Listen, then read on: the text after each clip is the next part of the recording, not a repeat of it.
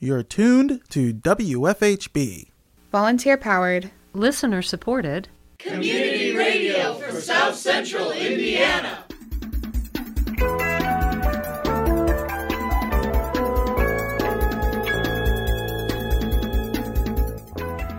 Good afternoon. Reporting remotely for WFHB, this is Cade Young.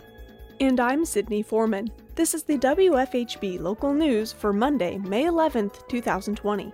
Later in the program, WFHB correspondent Katrine Bruner discusses the impact that this pandemic has had on the local music community, in part 2 of Voices from the Music Community of Bloomington.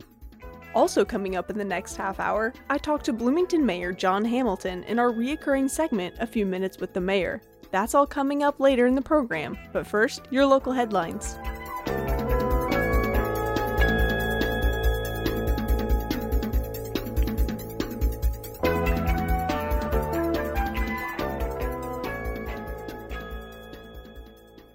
Indiana State Department of Health reports 32 new deaths from COVID-19. State Health Department reports 511 new positive cases as 6,667 new tests are issued. 16.8% of those tested for coronavirus came back positive. Meanwhile, as a part of Governor Eric Holcomb's effort to reopen Indiana's economy, restaurants are set to reopen at 50% capacity today. This includes most Indiana counties. However, Marion, Lake, and Cass counties are still delayed in their reopening measures due to a high volume of cases in these areas. Restaurant owners have their own choice whether they decide to reopen. Monroe County, including the city of Bloomington, has issued its own local lockdown through May 15th. The Monroe County Election Board discussed the June primary election during their May 7th meeting. Board member Carolyn Vanderweel explained primary election dates. Would remind everybody that voter registration for the primary ended on the 4th, so that will reopen after the election. But at this point, if you're not registered to vote, you won't be able to vote in the primary. You can do it by provisional ballot, but on the other hand, if you're not registered, it doesn't count. Thursday, May 21st is the deadline for absentee ballot applications to be received. They need to be in the mail that day. They need to be in the office by 4 o'clock. But we're still not, we're not promoting people to come down to the office. We want them to get them into the mail. They need to be time-stamped by 11:59 if they are emailed in or done on the website. And then, of course, Tuesday, May 26th will be our first day for early voting. That will run through Monday, June the 1st at noon. And of course, June the 2nd is our new primary date, just so people have all of those dates in mind. Election staffer Sherry Moore said all Monroe County residents will receive an absentee ballot application in the mail. She encouraged all registered voters to vote by mail. Local Green Party Chair Emeritus Randy Paul spoke about Americans with Disabilities Act requirements for on-site voting. We have to check out other handicap parking places that are closest to the building, including van accessible. So somebody in a van needs to have the space to be able to get their wheelchair out of the van. And oftentimes you see handicap parking for individual cars, but not for the van. The parking lot needs to be a smooth transition from the parking lot to the sidewalk using the ramps. The ramp in the parking lot surface needs to be free from any obstruction, cracks in the pavement, and no lips or no elevated construction or obstacles in front of the ramp to force somebody to have to jump over it. And that was a real issue at City Hall a few years ago, where from the parking lot, I got my wheelchair jammed up in some of the breaks in the concrete and the cracks, and I could never get on the sidewalk to get into the building. So somebody may just look at it and say, yeah, it's got a ramp, but unless you inspect the ramp to see if there's any damage, it does somebody no good as far as accessibility. Paul said the ramp must be 36 inches wide. He said round door handles also present issues. The election board recessed their meeting until further notice. Attorney General Curtis Hill's law license was suspended for 30 days by the Indiana Supreme Court after it found he violated professional conduct rules stemming from allegations he groped 4 women at a downtown bar. Indiana Supreme Court suspended Hill from practicing law in Indiana for a month beginning May 18th. He cannot take on any legal matters during his suspension. The court found that Hill committed battery against 4 women who accused him of inappropriately touching them at the end of the session gathering of legislative staffers at AJ's Lounge in mid-March in 2018. Now it's time for your feature reports. Up first, WFHB correspondent Katrine Bruner discusses the impact that this pandemic has had on the local music community with private music teacher Dana El Safar and violist and future Jacobs student Alice Ford. This is part 2 of Voices from the Music Community of Bloomington. For students who are homeschooled already, or just students who have been taking private lessons regularly, they have also felt this disruption. These students will not be able to have that contact with their teachers anymore, and it may lead to loss of connection or even a loss of playing music at all, as some students will feel less motivated without that contact.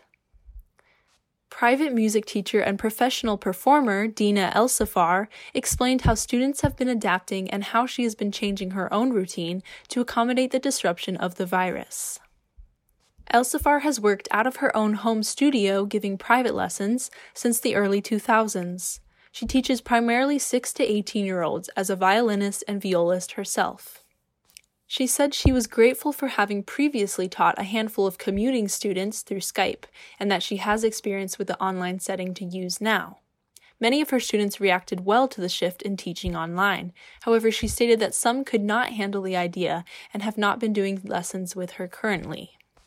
Some of my students were like, yeah, see you on Zoom next week. Here we go. Just like almost no interruption at all. Then there were some people that were like so utterly like heartbroken that they just couldn't handle the idea of it. But then there's like this whole like subset of my students that I have like literally not seen at all. Like they either, I think it's just too many obstacles and they're just waiting until this is all over, I guess. El Safar went on to explain how teaching through Zoom has actually allowed her to have more detail-oriented lessons, and it has suited her younger students very well, who still need to gain more knowledge of their instruments. A few of my students have responded like really well to Zoom. Now that's not, I would say most of them are like a little disappointed, especially if like the system crashes or anything weird happens with glitchy stuff.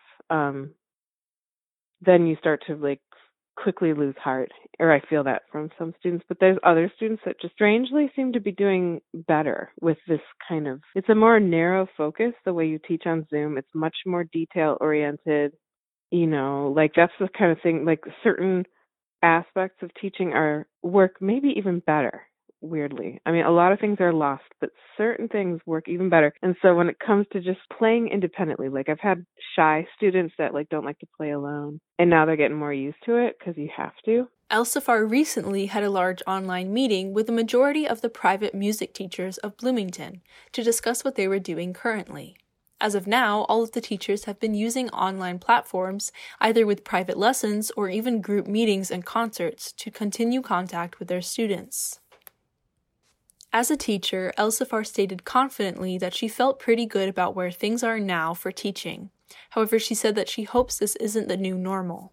I feel really good about what I'm able to offer, and that if this is the new standard, that I'm just in the running as much as any other music teacher, but just something that I hate the thought of it being the new normal, 6 weeks ago, I was so sure it was going to be terrible, and I was wrong, though. Like, it's way better than I feared, and it's fascinating to think how much things have changed in these past couple months. As a performer, El Safar reminisces about the days that she could travel and participate in gatherings and concerts.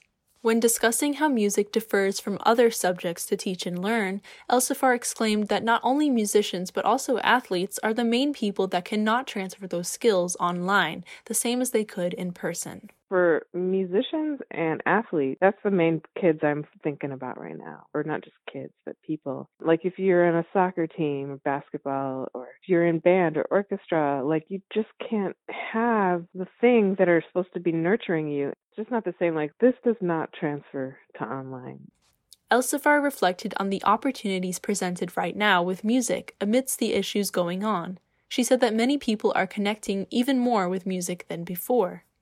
many people are choosing to value music in their lives more than they thought they would or that they had time to earlier. Like, there's certain things that we find that bring us joy in this time. And, part of it's like time consuming things, like baking bread and playing music. I've gotten some new students over this time period, including like an older couple that is like self-isolating and they're like, what are we going to do? And they, I guess, were like, let's learn an instrument, so this is like what they're doing to stay sane.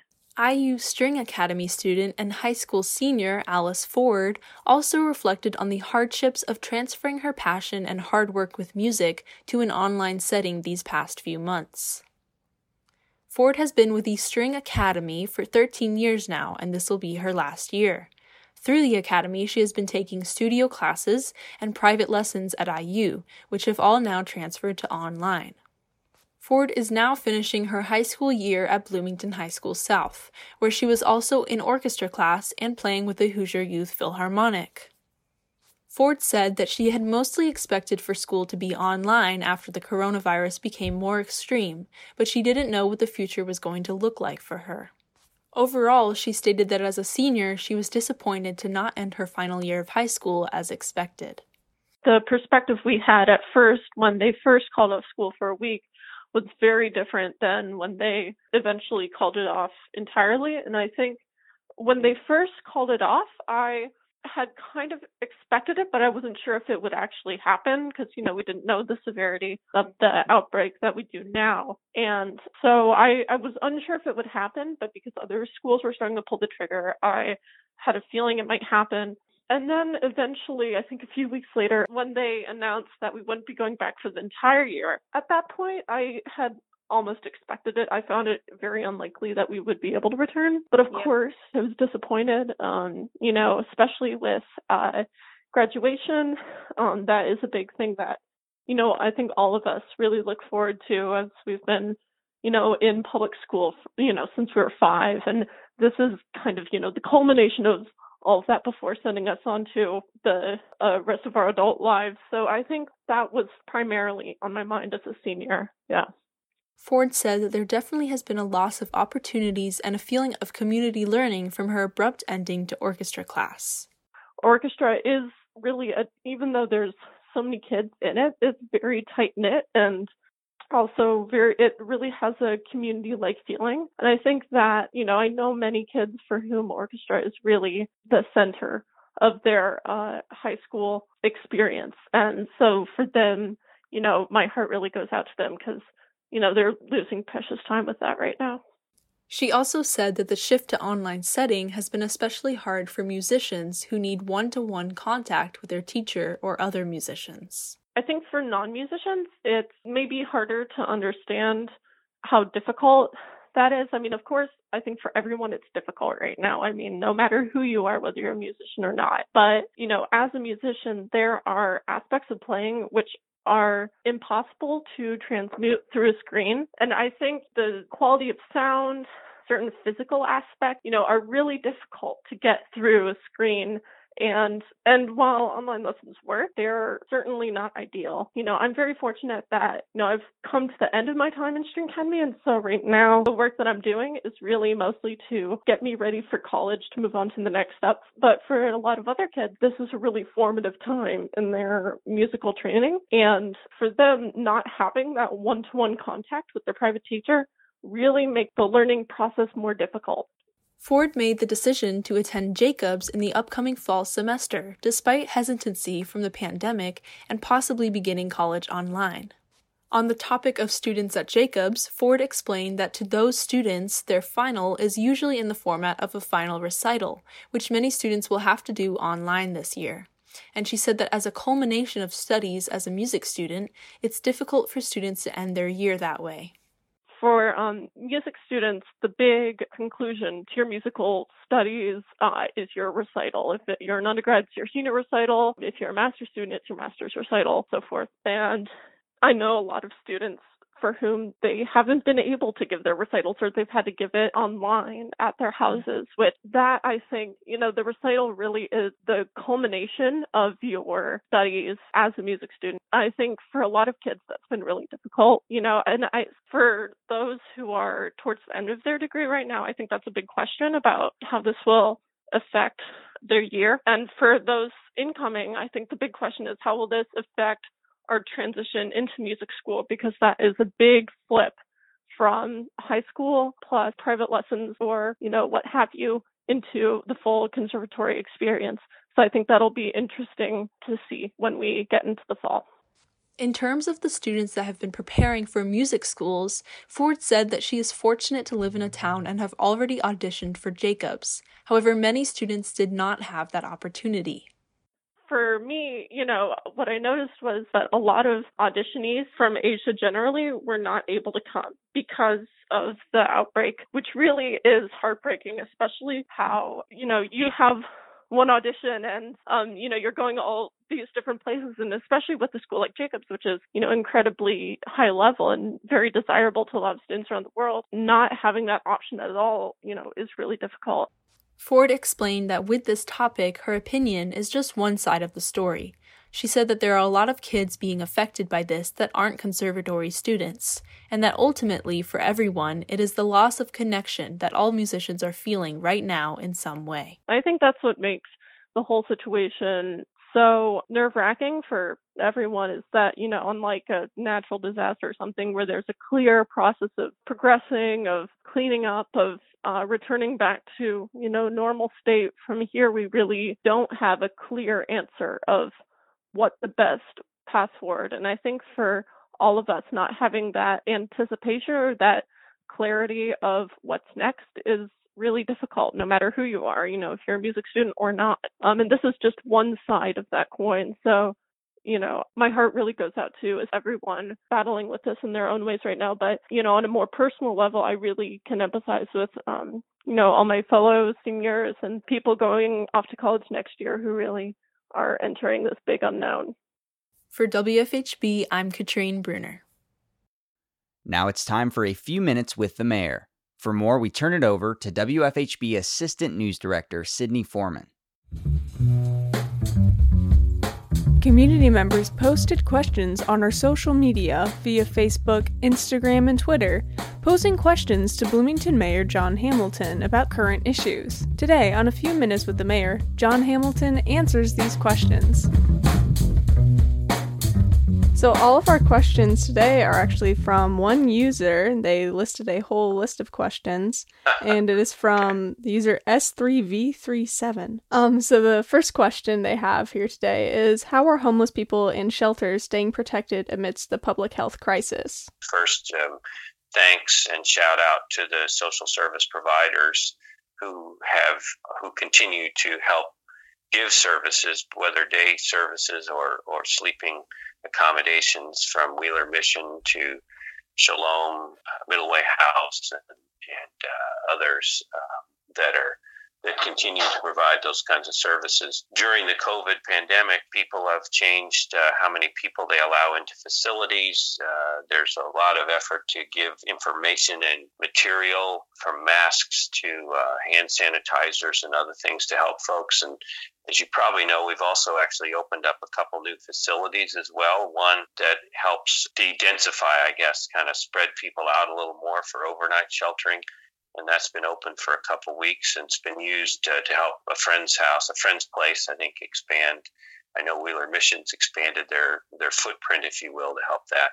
And then there's actually a separate facility opened up at a hotel that we locally have contracted with support from state money, to provide a respite place or a quarantine place, an isolation place for any person who has been either symptomatic or diagnosed with COVID to have a place to isolate. And there's over 40 rooms available. We've actually used very few of them, which is wonderful news that we have not had to use them much to isolate medically folks, but we're ready to do that if need be. And I think it's the county health department that is giving out these care packages, right? And those include like a mask and hand sanitizer. Are these things going to the homeless community? And do you know how many that's kind of outreach to? Yes, the county health department is helping distribute, actually in partnership with primarily homeless individuals themselves, people experiencing homeless who volunteered to be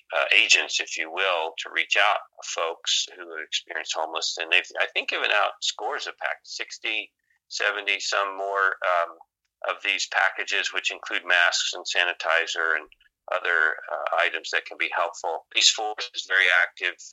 Our downtown resource officers and neighborhood specialists who are reaching out to folks, whether it's at Seminary Square or others, to try to encourage physical distancing, encourage sanitary behavior, good hygiene, and making folks aware of what facilities there are to help in case of need. The next question here is, how do you feel about a potential statewide rent strike? Well, I'm very sympathetic to the fact that there are a lot of people who lost their jobs or are told they can't work because of the pandemic and yet still have rent due.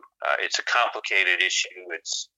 I think I'm in favor of trying to do all we can to help people make ends meet, help the economy get through this. We, as you know, have a statewide ban on evictions for a period of time that runs through the emergency, and I think that's a good thing because an eviction doesn't do anybody any good. Of course, sometimes needed, but often evictions are a bad choice in what is a situation that needs some more creative responses. So I definitely am sensitive to the issue of what do you do if your income is gone, but your expenses continue. And I hope as a community we can continue to work with folks. We're going to continue to offer the loan programs that we do. We're going to continue to offer the social service safety net that we do. And I'd encourage anybody who's facing that kind of pressure to reach out either to legal services or to some of the social service agencies that can be helpful for that. I know that we have in our public housing, we'll continue to support thousands of people who get their housing through public housing. And that generally is based upon a percentage of your income. So that's a much better approach, I think, where we in public housing, simply if your income changes, we adjust the rent to reflect the changing of your income. And you had mentioned that eviction ban through the crisis. Does the city have a plan on navigating what will happen or what they will do once that eviction ban has been lifted? Well, we're working on it and thinking about it. You know, the main point I would make is we really need to try to help the economy recover and income to return. I certainly encourage anyone who's lost income to apply for unemployment insurance, because if you're eligible for that, and the eligibility has been relaxed at the federal and state level, if you're eligible for that, you definitely ought to apply for it. Also, of course, the revenue supports that's coming from the $1,200 that some people can get to other amounts. Certainly pursue all of those that you can, and we're going to be looking locally. How do we, what we call recover and stabilize and recover? How do we stabilize the economy and how to recover? And that includes all of us as individuals. How do we stabilize our situation and recover? We'll continue to work on that. There's a work group that's focused on that every day. Why are social distancing and safety rules so loosely enforced during this time of crisis? They're saying young people are still gathering in large groups, definitely over 25 people, and hosting parties in neighborhoods and throughout Bloomington without any repercussions. Well, I appreciate if people would report to us where they see problems. I know I just did that over the weekend. I saw a gathering. It was graduation time, and there were some gatherings of people, and I reported it. And I know that both the Indiana University Police and the Bloomington Police are responding, and they're collaborating together when we see and are aware of large gatherings of people that are contrary to the instructions of the stay-at-home order, which is to keep all gatherings below 10 people. That's important for everyone's safety. It's the rule in Monroe County. So we do not want to see social gatherings of more than 10, and frankly would encourage people to keep it smaller than that to protect for safety. Physical distancing of 6 feet at least between people who are not living together and sharing space. I'll say the enforcement on that is complicated, as you could imagine. We do not have arrest authority right now. The public health officials have the power to enforce the public health orders, and we are working very closely with them. And I want to say the vast majority of people are complying very well, and that's good. These are instructions, and they can be enforced through the courts, but it's a pretty cumbersome process. So I think what we find is that most people do want to comply. Sometimes they don't remember. Sometimes they don't know the rules. And so sharing that information is important. I do encourage the public, if you see things, whether it's a business or an enterprise that you think is operating unsafely as a customer or as an employee, it's useful for us to hear that either to the health department directly, the county health department, or if you want to reach out to the office of the mayor, that's fine too. If you see gatherings that you think are unsafe or inappropriate, we appreciate those reports too. And the next one here then is, even as businesses start to reopen, some jobs will be lost forever. A lot of businesses might not reopen.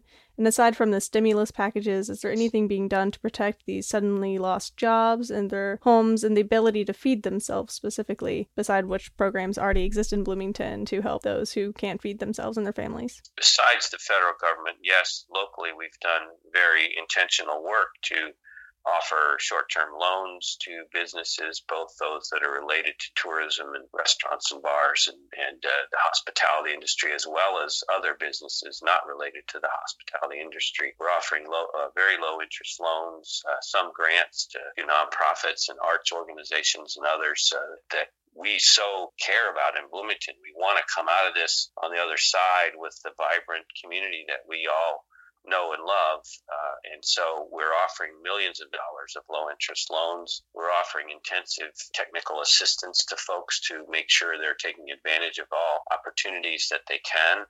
And frankly, just the basic focus of how do we restore the economy. We have to do it safely, protecting public safety, but it is true that the ability to get jobs restarted, to get enterprises reopened, to get nonprofits active again, and arts organizations is really important to the future of the community. So this stabilization and recovery group now is really focused on kind of the next 9 months. How do we help organizations get back on their feet with financing, with technical assistance and partnerships? And there's a series of many seminars that are helping organizations figure out how they reopen safely. And so the last question here is just how is your family holding up with being diagnosed and losing a loved one and coping? And do you have any advice for people who might be facing similar situations? Well, thank you. We've gotten a lot of expressions of concern and support and love, and we so appreciate that from my family. We lost my wife's mother, my mother-in-law, a couple of weeks ago. My wife, as many people know, was in the hospital for 11 days. She's home now and getting better, and that's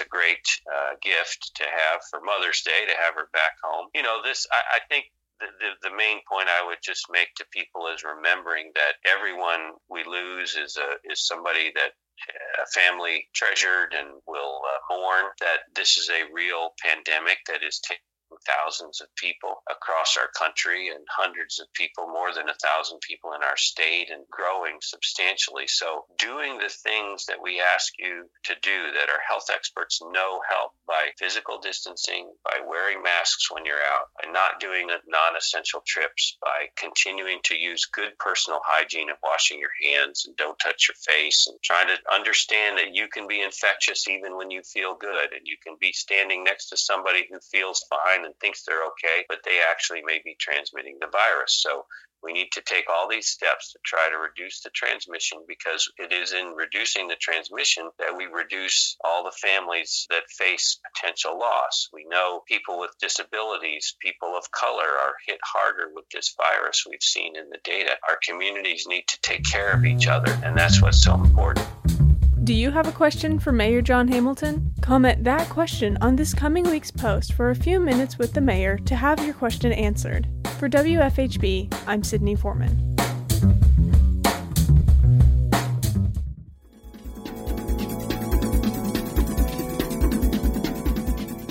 You've been listening to the WFHB Local News. Today's headlines were written by Cade Young and Sydney Foreman in partnership with CATS, Community Access Television Services. Our features were produced by Katrine Bruner and Sydney Foreman. Our theme music is provided by Mark Bingham and the Social Climbers. Our executive producer is Cade Young. For WFHB, I'm Sydney Foreman. And I'm Cade Young. Thanks for supporting Indiana's only volunteer-powered, listener-supported, independent local news program. You can hear tonight's full broadcast as well as other WFHB programming online at WFHB.org. You can be a part of our award-winning news team. For more information about joining our volunteer team of citizen journalists, email news@WFHB.org. Stay tuned for With Good Reason, coming up next on WFHB.